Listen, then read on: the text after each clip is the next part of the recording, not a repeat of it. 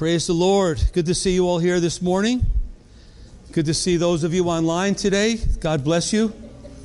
I want to take a minute to pray for a few people in particular. Our brother James Carter is home sick today, so thank you guys for filling in back there. Lee and Steve, thank you so much. And Danica as well. So I want to pray for James. I want to pray for Billy Kitteridge that's still in the hospital, and for Maria Kinsev that needs our prayer, still in rehab. So join me in prayer if you would. Father God, in the name of Jesus. Lord, it's good to be in the house of the Lord. It is so good. Thank you, Lord, that this is available for us. Thank you for those that are joining by live stream. But Father, we do want to pray for those that are sick today, physically sick. James Carter, Lord, heal his body in the name of Jesus. We pray for Billy Kitteridge down in Boston Medical Center. Lord, continue to heal him from the stroke and pneumonia and all the complications. Lord, thank you for the progress. But Lord, we pray that he would get up here to a rehab hospital really soon in the name of Jesus. We pray, Lord, for Maria Kinsev today.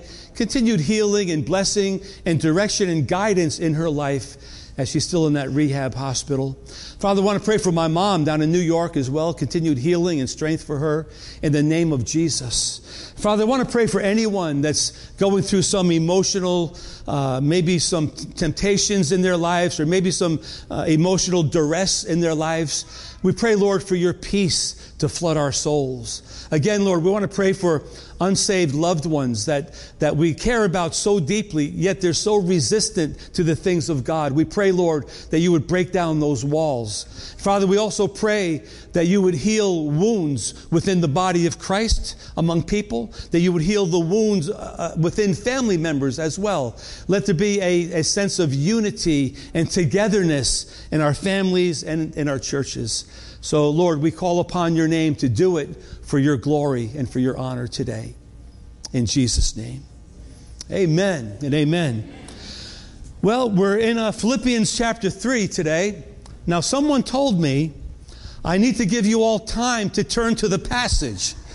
So I'm going to give you plenty of time today. Philippians chapter 3, starting at verse number 17. Now, I'm going to go take a nap. I'll be right back. No, only kidding. I think sometimes I'm on, I'm on fast mode or something. But anyway, so Philippians 3, and starting at verse number 17. If you've been following us, you could stand. We're going to stand as we read the word today. Thank you for that, Catherine. We're going verse by verse through the book of Philippians. It's a challenge. But it's something worthwhile that we're going to do. Let's read this, and then we're going to pray, and then I have one more thing to do before we get into the word. Okay, Philippians 3:17. Brethren, join in following my example. I just wonder, can anybody say that? Join in following my example, and note those who so walk as you have us as a pattern. For many walk, of whom I have told you often, and now tell you, even weeping, that they are the enemies of the cross of Christ, whose end is destruction, whose God is their belly, whose glory is their shame, who set their mind on earthly things. For our citizenship is in heaven, from which we also eagerly wait for the Savior, the Lord Jesus Christ, who will transform our lowly body. Everyone say lowly body. Our lowly body, that it may be conformed to his glorious body, according to the working by which he is able even to subdue all things to himself. Father, thank you for your word. Bless this sermon. Bless our time as we dissect and think about it and go through it. But Lord, may your Holy Spirit just drop truth bombs into our heart today that would change our lives and make us see more clearly the path that you want us to be on. So come, Lord, do your work through your word today. Be glorified in it, and let the church be edified because of it. In Jesus' name we pray. Amen and amen. You may be seated. Before I start preaching, I just wanted to recognize one of our our high school students. Josh, why don't you come up here real quick? This is Josh Coder, and he's the son of Marlene over there. God bless you. God bless you too. And you graduated from Essex Tech in Danvers. In Danvers, Mass. And you are going to? Northern Essex Community College. Very good. We have this for you. Thank you so much. I appreciate it. I'm not done yet. I wonder, can you remember, those of you that went off to either vocational school or college, the feeling after high school, like, wow, this is some brave new adventure we're going, or maybe like a vocational situation where you had to go to a new area. This is where he's at. And fortunately, you'll be living at home still, so we'll still see you. Of course. And but Marlene, we'll be praying for you as well as your family goes through this transition. So let's pray for our brother one more time. Can we? Father, thank you for Josh. Thank you, Lord. He's blessed our teen group these many months now. And we pray, Lord, your blessing over him. Thank you that he graduated high school. Thank you that he had the ambition and the opportunity to go to college. Bless him, Lord, as he goes to Northern Essex and prepare his way. Lord, let him learn the things that he needs to learn to be equipped to be the man of God you want him to be when he gets a little bit older and settles into his routine of life. Let him find his niche, oh God. But let these years be good years for him. And may he not wander from the faith. Keep him close to the faith and close to his family. We thank you and we praise you for it. In Jesus' name we pray. Amen. Amen. Thank you so much. All right. God bless you. Thank you. Hallelujah. All right, now I could start preaching. So, Philippians 3, verse 17. We're finishing up the chapter 3 today. Last week the sermon was entitled Press On, verses 10 through 16. The week before that was Confidence in Christ Alone, which was the first part, verses 1 through 9. Today we're going to get into some theology and some doctrine of the New Testament church. I've entitled the message today, Citizens of Heaven. And forgive us for not having any graphics on the screen today, but when our brother James is out, that's what happens. So haven't crossed that bridge yet how to do it. But I'll try to be as clear as I can so that you could follow me. Everyone say amen right there. Pray for me then, okay? That I'll be clear. Pray for me that I'll be crystal clear. In Philippians 3, we see Paul's life exposed. If you haven't been here, just quickly, verses 5, 6, and 7. He's just talking about all the accolades in his life, his religious accomplishments. He was very Jewish and very proud of it. He was recognized, and he gave up all these things that he might follow Christ. He gave them up mentally, emotionally, practically, in literal sense, he gave up some things, but he gave them all up in verse number 8 that he might gain Christ. And in verse number 10, we read, he gave them all up that he might know Christ and know the power of his resurrection and know the fellowship of his sufferings. We preached about that last week, and that's a very powerful statement to make. And now in verse 16, verse 16, he concludes the thought, let's see, where am I? That wherever you are in life, wherever you are in your faith, let's bind our hearts together. Let's run this race with endurance. Let's set our mind on the things that are important. And let's have patience and fervor and be of the same mind as we go forward in Christ.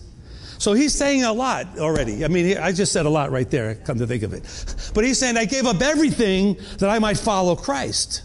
And now he's telling everybody else, now you, no matter where you are in life, you may not be where I am. That's what he's saying. Maybe you're not a Christian for a long time. You don't know a lot. But wherever you are, just let's get together and go forward. That's a good word for the church, isn't it? We're all in different places, spiritually, emotionally, maturity-wise, whatever. But let's just go forward in the things of God. But he talks about this because of a certain reason in the church. The reason in the church was there was a problem in the church. Everyone say problem. There's a problem. We don't have to say it like I just said it. But just say there's a problem. There's a problem in the church. What was the problem in the church? There was division in the church. All right, so just real quickly, chapter 2, verses 2 and 3.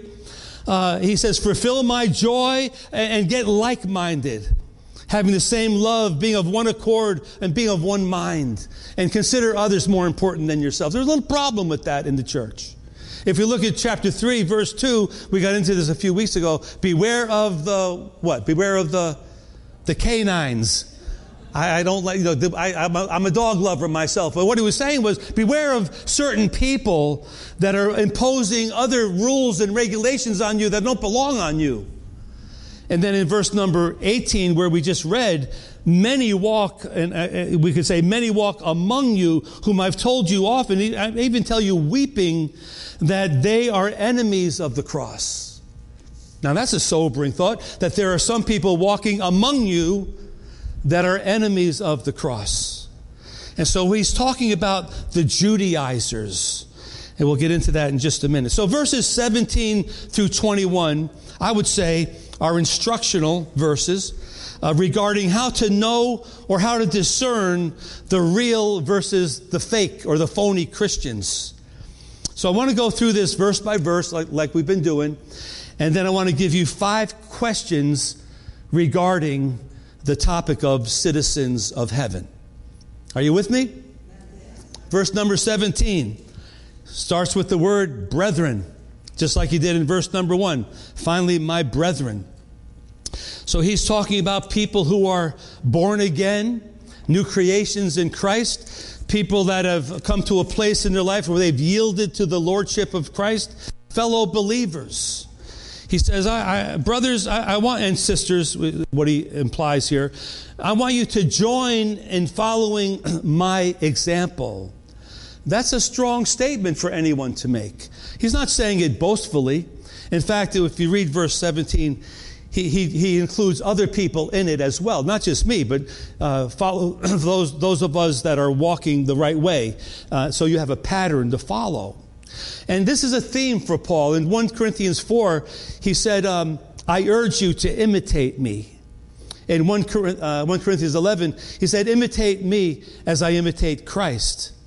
In 1 Thessalonians 1:6, he says, you became followers of us. And so here he's saying, brothers, I'm in jail. And I can't come see you right now. I'm with Timothy and Epaphroditus. Oh, I said it right that time. Thank you, Lord. I better quit while I'm ahead. Yeah, thank you. I studied that. But I studied it before and I failed, so I don't know. But he's saying, look, I'm Paul. My 2 brothers are here, and follow our example, follow our doctrine, our personal disciplines, our priorities. In another passage, Paul said, you know my manner of life.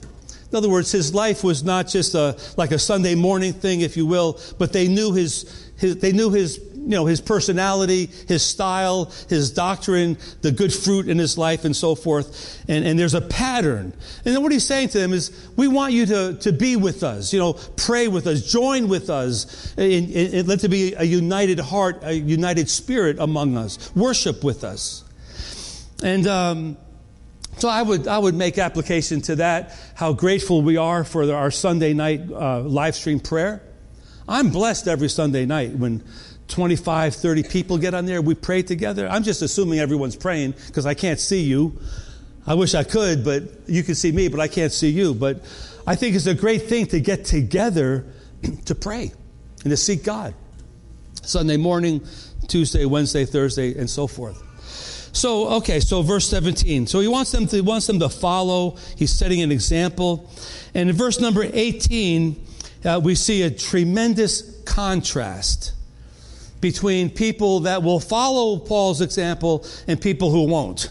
So verse 18, we see a huge divide and a huge contrast within the body of Christ. He says, many walk, of whom I've told you often, and I tell you even now, I tell you through tears, weeping, that they are enemies of the cross of Christ. It's not right. There's something wrong. They're the Judaizers. They're chapter 3, verse 2. They're the dogs that I was referring to before. They live according to Jewish laws, but they accepted Christ, so-called, into their lives, but they try to incorporate the law with grace, and it just doesn't work. And in doing so, they've become enemies of the cross, as though they're saying the cross is not enough for you. You need to add more to what Jesus did. And so pastoral Paul is weeping over this situation. He's weeping because the souls are lost and because of the damage that they've been doing within the body of Christ, adding requirements to what Jesus had already done on the cross. So in verse number 9, it says that their end is destruction. In other words, the end of their lives with unrepentance is hell and being separated eternally from God. He says their God is their belly. Now that needs a little explanation. We'll get into that in just a little bit. But their God is their belly, what they eat. They eat, drink, and be merry. Their party life. Their glory is in their shameful things that they do. That's where they get their satisfaction in life, in what they do wrong or indulging in the flesh. And their mind is set on earthly things, their lifestyle of riches and worldliness, the flesh and the lust. There's no spirituality among them, yet they keep the law. So these are the types of people that will get circumcised and will follow the dietary laws and will follow some of the laws that they have and just follow the traditions of their faith. And they'll follow the feast and the holidays. They'll be the first ones in the synagogue. But their private lives are 1,000,000 miles away from where they should be if they were following Christ. So they're following the law, and they got the law down, but they're not following Christ. If they were following Christ, they wouldn't be doing what they were doing. And this is what Paul is talking about in the beginning of the chapter. He gave up all of that he might follow Christ. And you can see how serious of a decision it was on his part to let those things go, because those things brought him recognition and accolades in that community.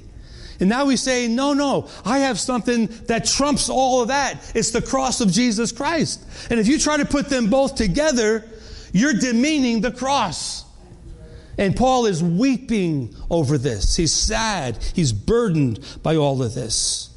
And so they're living in a religious world, and they're living in a sinner's world. And then he says in verse 20, in contrast, our citizenship, as in, verse 17 and verse 1, the brothers and sisters, the real brothers and sisters, our citizenship, it's not here. It's not obeying the law of Moses. Our citizenship, and that word, some of your translations I found out may say our conversation. But what it really means is our homeland, our people group, the place where we belong. There's a connotation here of government, administration, of order, of how to do things. But our citizenship, our place, is not even here. Now, how's that for doctrine for you? Where do you live, Pastor? 980 Main Street. No, not really. I live in Glory. My real address is in Glory. I just live over there temporarily. That's my place here on earth. But my real place is in Glory on the other side. It's a tough concept, but the Word of God in Ephesians 2:6, it says, He has raised us up together and made us sit in heavenly places in Christ Jesus. It's something like we don't really grasp that until we really think about it and have the Spirit of God bring truth to our spirit. So when we come to know Christ, when we're in Christ, something happens within us, and we know this is all temporary. And this is one of the things that has been near to my heart for a long time. And I'm not sure why it has been, other than maybe in your lives too, some of you. You've been around death a lot. I haven't been around death a whole lot, but I have been around death since I was a little boy. People close to me died, and I was always thinking about death. And I always thought, well, there's got to be something more than this, because what happens on the other side? But now that I'm a Christian, I realize there's a whole lot more on the other side. So anyway, verse 20, our citizenship is in heaven. But before we go any deeper, when you look at verses 18 and 19 and 20, it makes you think, what's going on in the body of Christ? I mean, I used to think that the body of Christ was like, perfecto. Well, that lasted about a year, and then I realized I wasn't perfect, so what am I doing there?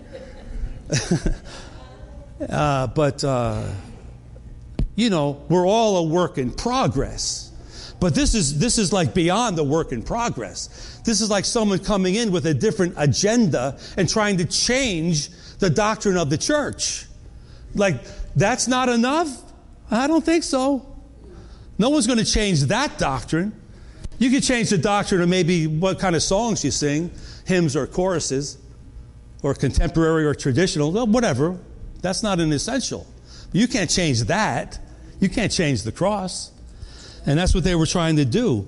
But it makes me think that within the body of Christ, and the body of Christ is humongous, there are so many different thoughts running around.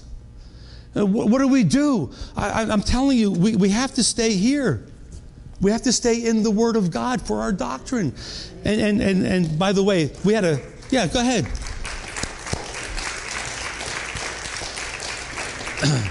We had a great membership class on Thursday. Those of you that were there, you remember. We had a great discussion. We had a great, lively discussion. But, the Word of God is very powerful. And all we're trying to do is be clear on how we understand the Word of God. We're trying to bring clarity. You know what I did on Thursday night? I borrowed a dollar bill from Bill Larios. I said, everyone, look at this dollar bill. You see how this looks? You look at it. I haven't looked at a dollar bill in a long time. But I said, the thing is, we've got to know what the real thing says. So that when we hear the counterfeit, we'll say, that's not right. That's what people do when they look for counterfeit money. They know the real so they can compare the false to the real. We need to know the truth of God's Word. And what they're saying here is not truth. And apparently the people in Philippi didn't really understand that. They might have been thinking, well, maybe we can live under the law and serve Christ too. But Paul just got through saying, man, I gave up everything in that whole realm to follow Jesus. Don't tell me that you can follow the law and follow Christ too. It doesn't work that way. So we'll make application of this for us in just a second. But okay, so our residence is not here. Our residence is in heaven. Hallelujah. We have a reservation made there. And I want to just say that this is a doctrine of the church, that our real residence is not where you live physically. Our real residence is in glory on the other side. When you came to Christ, you made a reservation. You got a house. You have a place up there. I heard a sermon on that one time that I won't go into right now. But anyway, so the Word of God tells us that we are saved, through grace. By grace, through our faith in the Lord, not of our works. We can't add anything to it. And when we get into that realm of salvation, listen to this. The Word of God says in Romans chapter 8, we groan within ourselves, waiting for the adoption, waiting for the redemption of the body. Anyone been there lately? I have been there. I've been groaning lately. This old body's not holding up too well after all this time. But anyway, there's something within me groaning for more. For the adoption to happen, for my real place to get on the other side. Hebrews 12, 22 to 23 says, we are registered in heaven. Flat out. We've been registered in heaven. Our names are written down. It's like going to a hotel and asking for the reservation, or a restaurant. They ask for your name. You give them your name and they find your place. We get to the other side, our name is written down, registered in heaven. 1 Peter 2:11 tells us very clearly, I love this because I love the concept of a pilgrim or a sojourner, someone just marching through, walking through this life. Peter says we're sojourning through this life as pilgrims. We're just temporarily walking through this life. But our citizenship is really in heaven. Now, so verse 20, our citizenship is in heaven. What is heaven? Heaven is the place where God dwells. And I love the idea that we learned in the scriptures that we've been reconciled by the blood of Jesus Christ. We're one with God now. But one day we will really be one with God. It's just like we're born again now, but over there on the other side, all things will be made new. No more sickness, hallelujah. No more tears or crying. So there's a double meaning in many of these things. We're born again, but we will truly be born again on the other side. Hallelujah. John 14, 2 and 3 says, Jesus said, I'm going away to prepare a place for you. And if I go to prepare a place for you, you can rest assured I'm coming back for you, that where I am, there you may be also. And so we're waiting for that to happen. But let's see, Romans 8:17 says, the Spirit Himself bears witness with our spirit that we are children of God. And if children, we are heirs of God, joint heirs with Christ. I want to just let that sink in. Colossians, another scripture here, Colossians 3. It says, let me read this, Colossians 3. If you were raised with Christ, seek those things which are above, where Christ is, sitting at the right hand of God. Set your mind on things above, not on things on the earth, for you died. Good word for you today. You died. If you belong to Jesus, you died. If you're creeping up again, die again. Whatever. Just make sure you're dead. You died, and your life is hidden with Christ in God.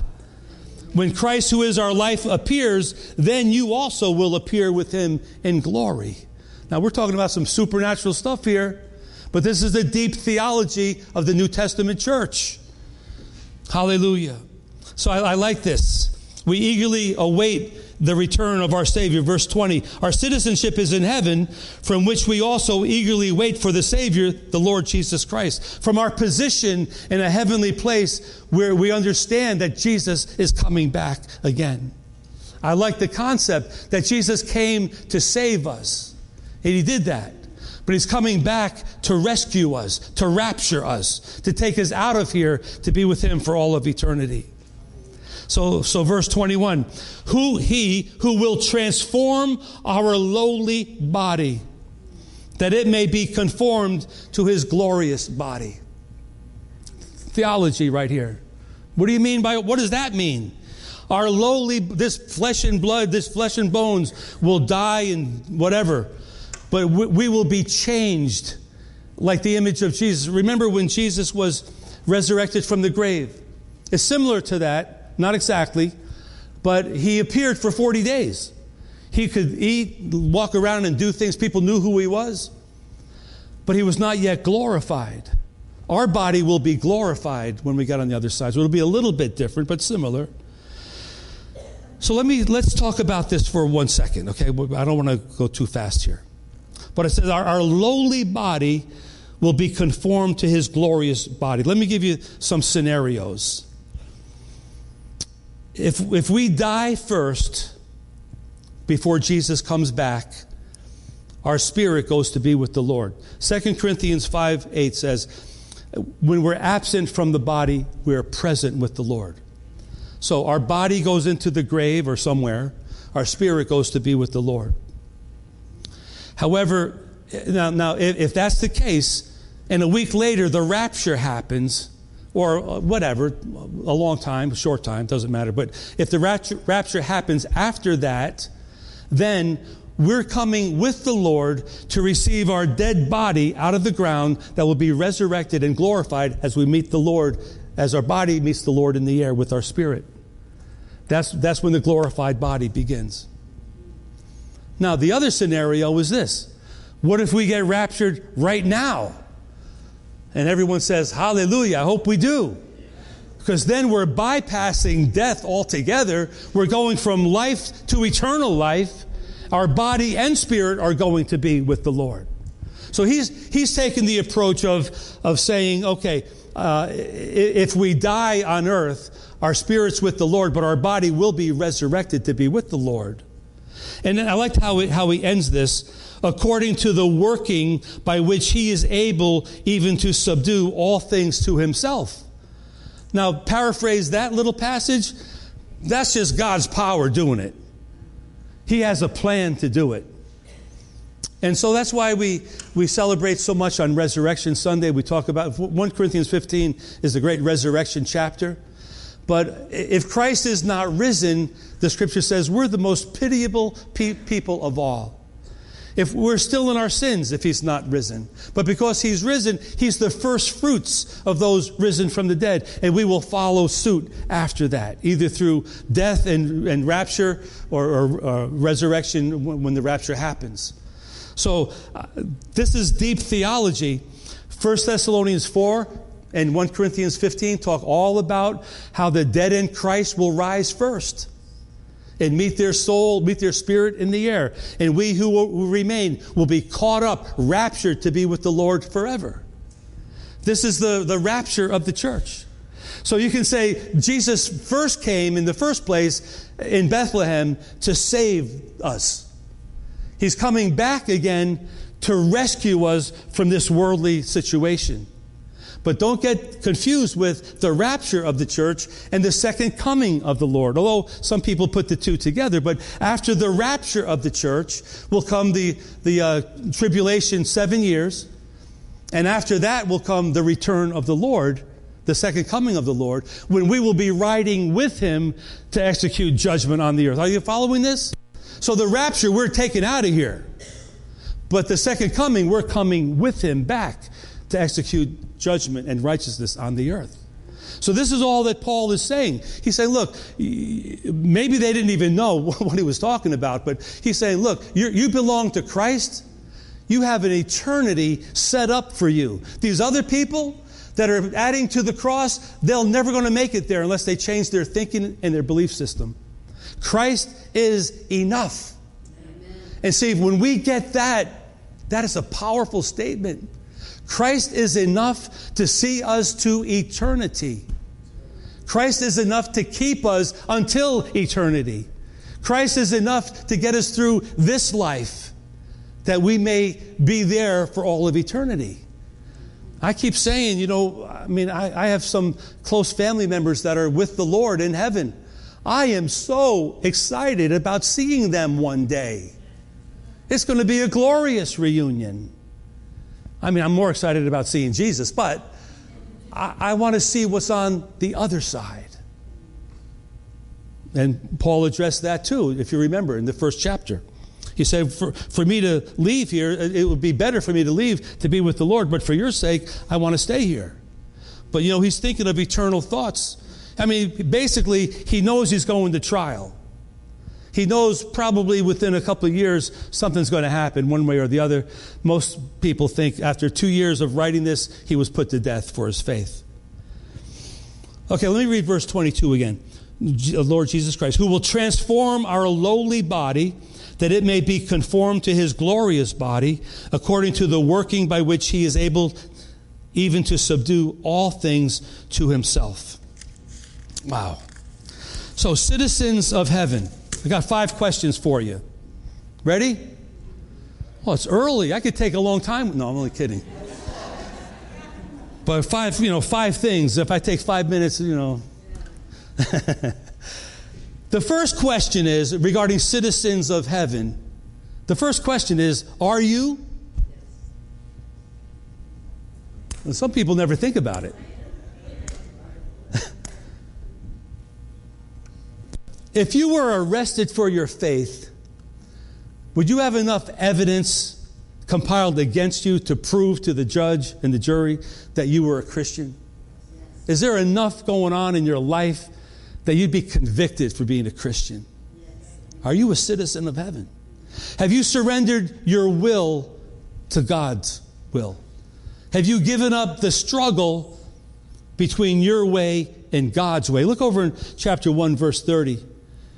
That little phrase, we have the same conflict. Are you in the conflict of, you made the decision to follow Christ, but you feel the conflict. But have you made the decision, no matter what the conflict is, you're siding with God. You're running with God. You're not going back to the old way, because you know the old way is what got you messed up in the first place. Do you realize that you're a sinner? Oh, aren't you glad you came to church today? You're a sinner. I'm a sinner. There's no getting around it. You can't change it. All have sinned and fall short of the glory of God, it says. But do you know you're a sinner and that sin separates you and me from God? It's the only thing that will separate us from God, sin. But if we repent and ask God to forgive us, He will. He will, and you will be called a brother or a sister in Christ. Take your Bible, turn with me. I'm going to give you 15 seconds. Ready? Romans 10, verse 9. 1, 2, 3, 4, 5, 6, 7. Who's got it? Got it? Romans 10, verses 9 and 10. No, some of you have the, you have the app. I don't know if it's quicker on the app or longer. I think I do better with the actual book, but anyway. You need to get to know this scripture. Romans 10, verses 9 and 10. If you confess with your mouth the Lord Jesus. In other words, if you say Jesus Christ is my Lord, and you believe in your heart that God raised him from the dead. See, the resurrection is so important. You will be saved. For with the heart one believes unto righteousness, with the mouth confession is made unto salvation. Verse number 13, whoever calls upon the name of the Lord will be saved. I just want you to know, if you can confess, if you could say, that's why it's so important many times, like people will tell you, go tell somebody what happened to you. It makes it real in your heart. When you basically let the cat out of the bag, you tell someone that you're a Christian, that you believe in Jesus. It solidifies the thing in your heart and in your spirit. James 2:19, but just be careful. James 2:19, it says, you believe in God, that's great. You believe in God, that's wonderful. But, you know what he says? Even demons believe and they tremble. So just belief is one thing, but practicing what you believe is really important. So, citizen of heaven, are you really a citizen of heaven? Can you say, my citizenship is in heaven? I'll give you a hint. It's not based on anything you could do. It's based on your faith and trust in Jesus Christ as your Lord and Savior. Here's number 2. Second question. That was pretty quick, wasn't it? Are you involved in the body of Christ? See, because if your citizenship heaven is more or less like a continuation of what's here in the church. You know, heaven is like a better version, if you could say, of the church. It's like everything's right in heaven, you know. We have the church here and we're trying to make it, but okay, it is what it is. But over there, and what I'm saying is, if you're a citizen over there, you'll get involved over here. I get that from verse 17b, the second part of that. Well, what Paul is saying is, follow us. Follow the leaders. Get involved. Let's have a relationship. Let's let's do this together. Let's build each other up and walk through this life together. If our citizenship is in heaven, let's get together now and make our journey over there together. We'll have strength. We'll have an anointing. We'll have more success in doing it together. Learn from others. Learn from those that are going before you. I have another scripture for you. I'm going to give you 10 seconds. 2 Timothy 2. 1, 2, 3, 4, 5, 6, 7, 8, 9. 2 Timothy 2, verse 22. I'll give you an extra second to get to verse 22. Boom. This is a great scripture.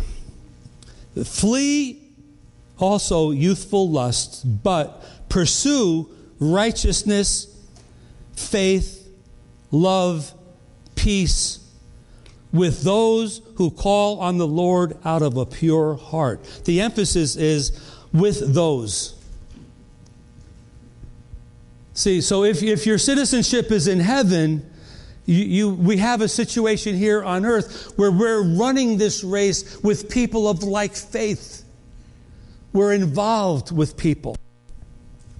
And some of you just thought, I don't want to be involved with people. Well, you know what? It comes with the territory of being a Christian. Hello?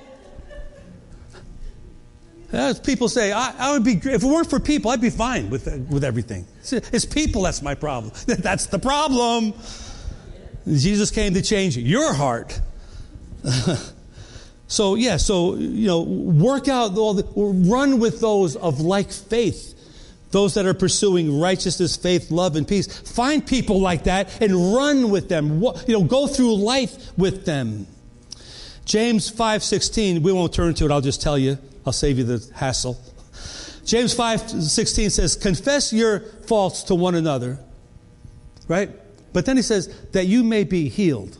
And, I thought that Jesus healed me. But there's a dynamic in relationship when you talk things out, you confess to people, you expose your heart, you get things out in the open, that you may be healed. God uses people to bring healing to us. So I'm saying, if your citizenship is in heaven, you're involved with the body of Christ. As sometimes dysfunctional as it is, we're still involved with the body of Christ.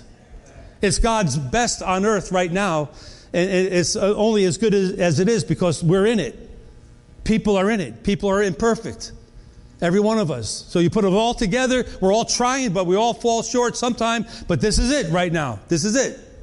I'll tell you what. I'd rather be in a church that's working it out than in the world where no one's even trying to work it out. Right? All right. So a citizen of heaven gets involved in the body of Christ, with the body of Christ now. Just as in the body of Christ, we develop as a person, as a Christian, as a student of the Word. We're accountable. We find our purpose. We're protected. We have people loving us and praying for us. And our damaged psyche, our damaged brain, our damaged emotions get healed within the body of Christ if we allow that dynamic to happen. Okay, here's number 3. Citizens of heaven.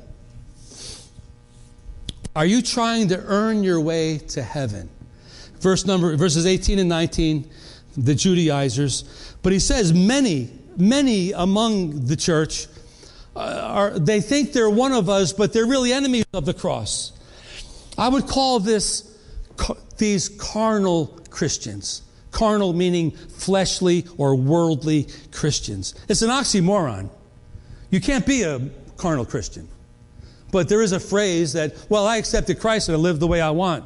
It's like it's impossible to do, but people do it. But in the bottom line, when the end comes, there'll be a great separation. So the Judaizers, who he's talking about, they kept the law. I mentioned it before. But they also accepted Jesus. So what this relates to for us at verses 18 and 19, their God is their belly. Well, for some Christian people, who have gone through all the religious things like water baptism, and maybe a Christian marriage even, or maybe a baby dedication. They go to church, they partake of communion. But even with all of those external things that they do, their God, in verse number 19, their God is not Jesus Christ. Their God is their belly, meaning their God is the party. Their God is the excitement in life. It's not sacrificing your life and pulling back. It's getting involved deeper in the things of the world. Their God is not the God that we know. But they carry the name of Christian. Isn't that what's wrong with a lot of churches and Christian people? Everyone says, I'm a Christian. I only know one guy who told me his uncle died. I said, I'm sorry to hear that. He goes, yeah, he wasn't a Christian. It's the first time I ever heard anyone say that. I said, he wasn't? No, he was a despicable. He's in hell right now. I said, oh, man. I said, maybe God will have a little mercy. He said, no, forget it. He's done. But then whenever anybody dies, everyone says they went to heaven. I don't know if they all went to heaven or not. I've done a million funerals. I don't know if they're in heaven or not. I hope. But people who do all the Christian things doesn't necessarily mean they're saved. So verse 19, their glory is not the Holy Spirit coming on you. Their glory is things that are shameful. How much they could get away with without getting caught or whatever. Their glory is doing things that are bad. That's how they glory. Our glory is the Holy Spirit. Our glory is worshiping God and sensing the presence of God on our lives. Their mind, it says, verse 19, following that example, they set their mind on earthly things. Their mind is not renewed, as in Romans 12:2. Some Christians, so-called, their mind is just the way it always was. There's no effort to change or to develop as a person. And so they're reprobate, they're corrupt. And so the carnal Christian may do all those religious things I mentioned, but God is somewhere in the distance. And the glory of God is not the Holy Spirit. It's not even part of the equation. Their mind is not renewed, restored, refreshed, as in Colossians chapter 3. So, but see, this is the thing. The point was, are you trying to earn your way into heaven? But I was baptized. But I took communion last week. But I read the Bible, or I did this. Where's your heart? Where's your heart? It's good you do all those things. I'm not saying don't do those things. Those things in and of themselves will not get us to the other side. And that's what we're talking about. There's only one ticket to the other side, and that's a surrendered life covered by the blood of Jesus Christ. So if you're a citizen of heaven, you realize you need to do good. You need to do good works, but those good works will never, ever save you. Our faith is in the cross. Our faith is in the empty tomb. Our faith is in the work of the Holy Spirit, not in our good works. Okay, here's number 4. If you're a citizen of heaven, are you waiting for Jesus? Is it part of your mindset? Do you think he could maybe come this week? Are you living your life with the expectation that, yeah, I think he will? That will be great motivation to put things in order. Okay, I'm going to give you another scripture to look up. I'm going to give you 8 seconds. Titus, I'll give you 10. That's a hard one. Titus chapter 2. 1 Timothy, 2 Timothy, Titus. 3 T's. Titus 2, verse 11. Got it?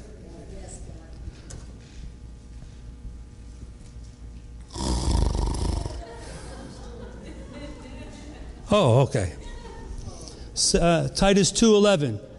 The grace of God that brings salvation has appeared to all men. Hallelujah.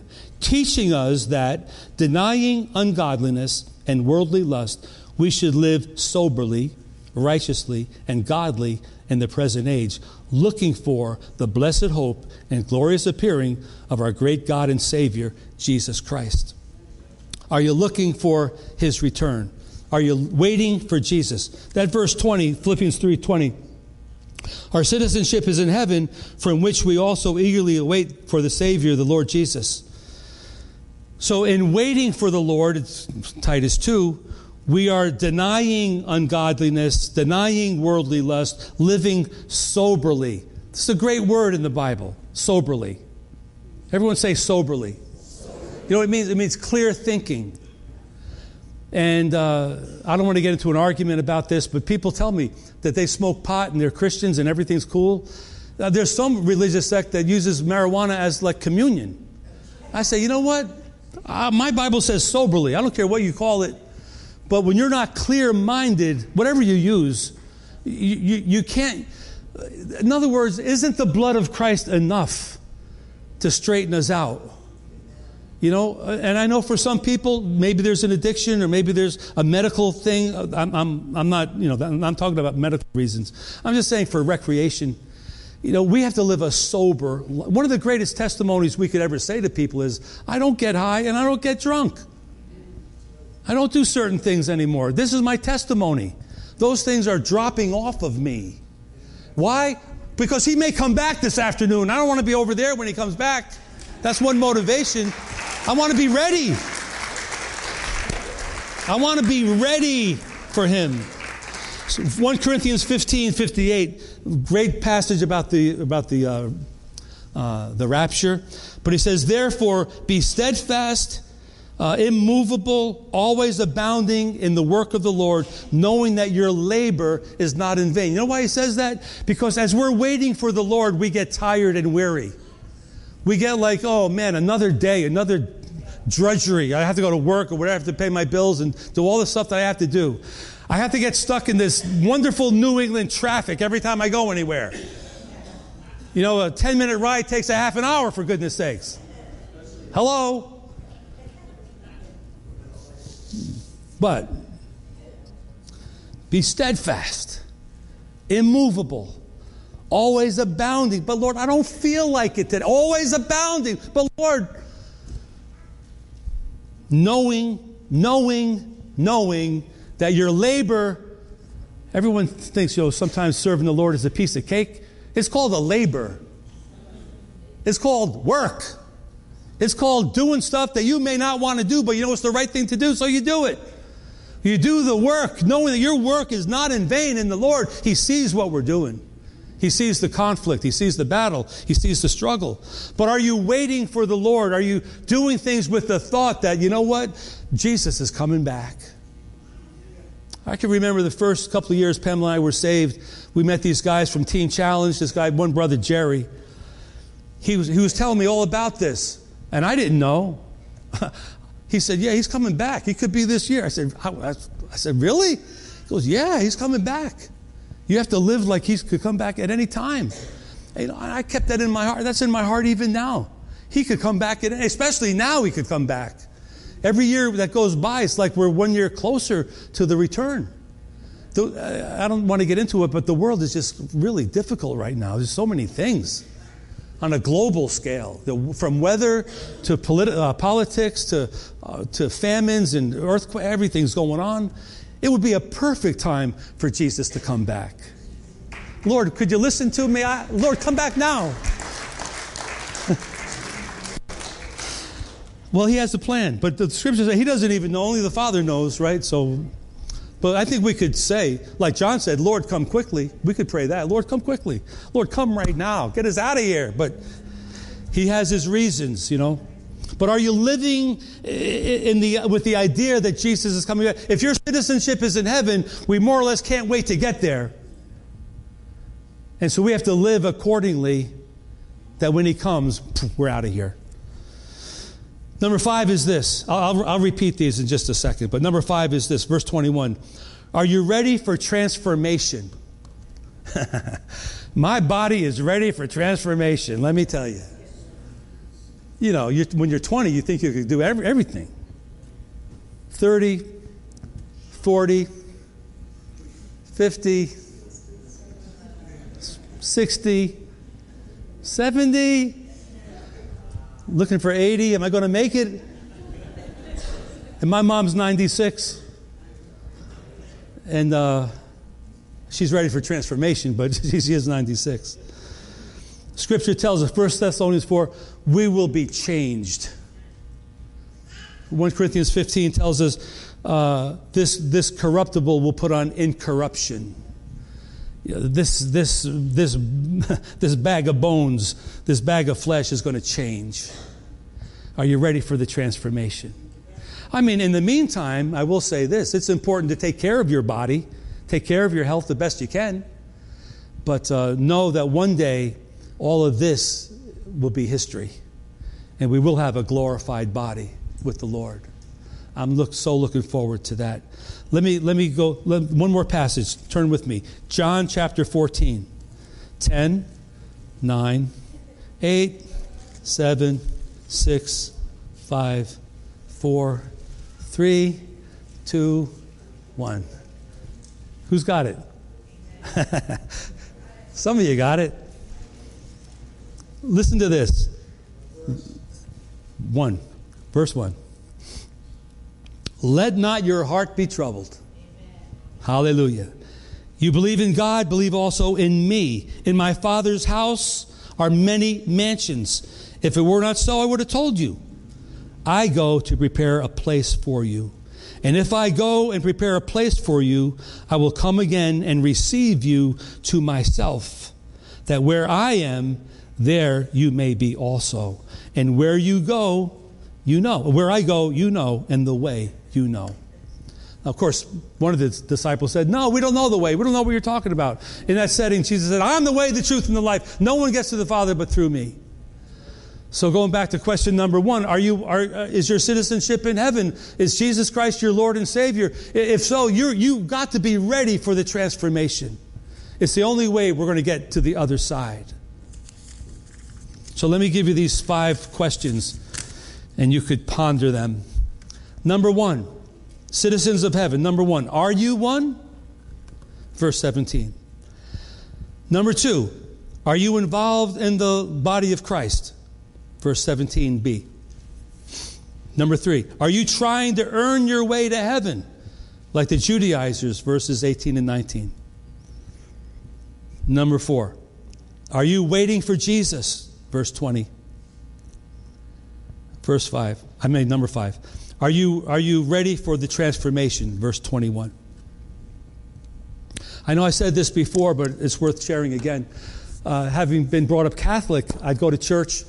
Sometimes I'd go at night. They had a Sunday night mass. And although I don't know if this was a night or a morning, but that doesn't matter. But anyway, during the mass, they say this one thing, and I must have said it, thousands of times. I was probably in my early 20s. I wasn't born again. I was kind of searching. But everyone says, Christ has died. Christ is risen. Christ will come again. Right? I must have said it thousands of times before. This one time, I remember standing there saying, I get the fact that Christ died. I get the fact that Christ arose. I don't get the fact that he's coming back again. I did not get that. And it wasn't until I started, years later, when I started studying the Bible, when I realized this rapture and second coming is a huge doctrine of the church. But if we're born again, if we're serving the Lord, we have a place reserved in glory. He's coming back for us. Are you ready, church? Are you ready? As the old song says, people get ready. There's a train a-coming. You don't need no baggage. You just get on board. So get ready. That's all I know. Let's stand together, can we? Citizens of heaven.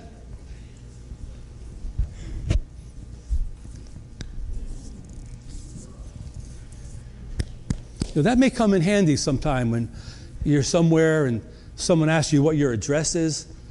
You can just say, well, my address is in heaven, but I'll give you my temporary address here on the earth. That's a good way to have a conversation. They'll look at you like you're crazy, but that's okay. Every head bowed for just un momento. Who is not a citizen of heaven and would like to be? Raise your hand if that's you. You're good, brother. You're good. Anyone? All right, Crystal. I think you're okay, but we'll pray for you. How many of you, no one looking around, sense the importance of getting involved with the body of Christ? Yeah, being a part of it. Get on those live streams, get on those Bible studies, get to know people. All right, good. How many of you have figured out that all the things that we do won't save us, only the blood of Christ will save us? Yeah, amen? How many of you are going to be really waiting for Jesus? I mean, Jesus, is it today?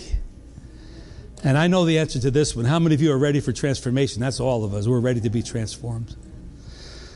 Okay, I'm going to pray. Father God, thank you for this word today. Thank you for Philippians. Thank you for Philippians 3. Thank you for the insights that Paul gives us and the meaning that it has for us. Father, I pray that we would all truly be citizens of heaven. And for those hands that went up, Lord, I believe those are some just reassurance hands. Thank you for that. But Lord, let us all have a confidence like Paul. Let us be confident that we're going the right way. We're not perfect, but we're going in the right direction. So we pray, Lord, that our citizenship in glory would affect our place and our citizenship here on earth. Let us be lights. Let us be salt in this dark and wicked world in which we live, especially in this area of the country. Let our light shine brightly. Lord, we probably all know many people that are far away from you, from our families to our co-workers and friends that we grow up with. There are hundreds of people that don't know you. Let our light shine on them. Let them become curious about the things of God because of their involvement with us. And so, Lord, as we close this up today, may your blessing be on the church. May your blessing be upon all those beautiful kids downstairs, their families. Let us have a good day and bless our prayer meeting tonight at 6 o'clock. Lord, let us be good representatives of our home and glory as citizens of heaven here on earth. And this we pray in Jesus' name. Amen and amen. All right. I'm going to listen to this. I'm going to go stand by the door to say goodbye to some people. Here I go.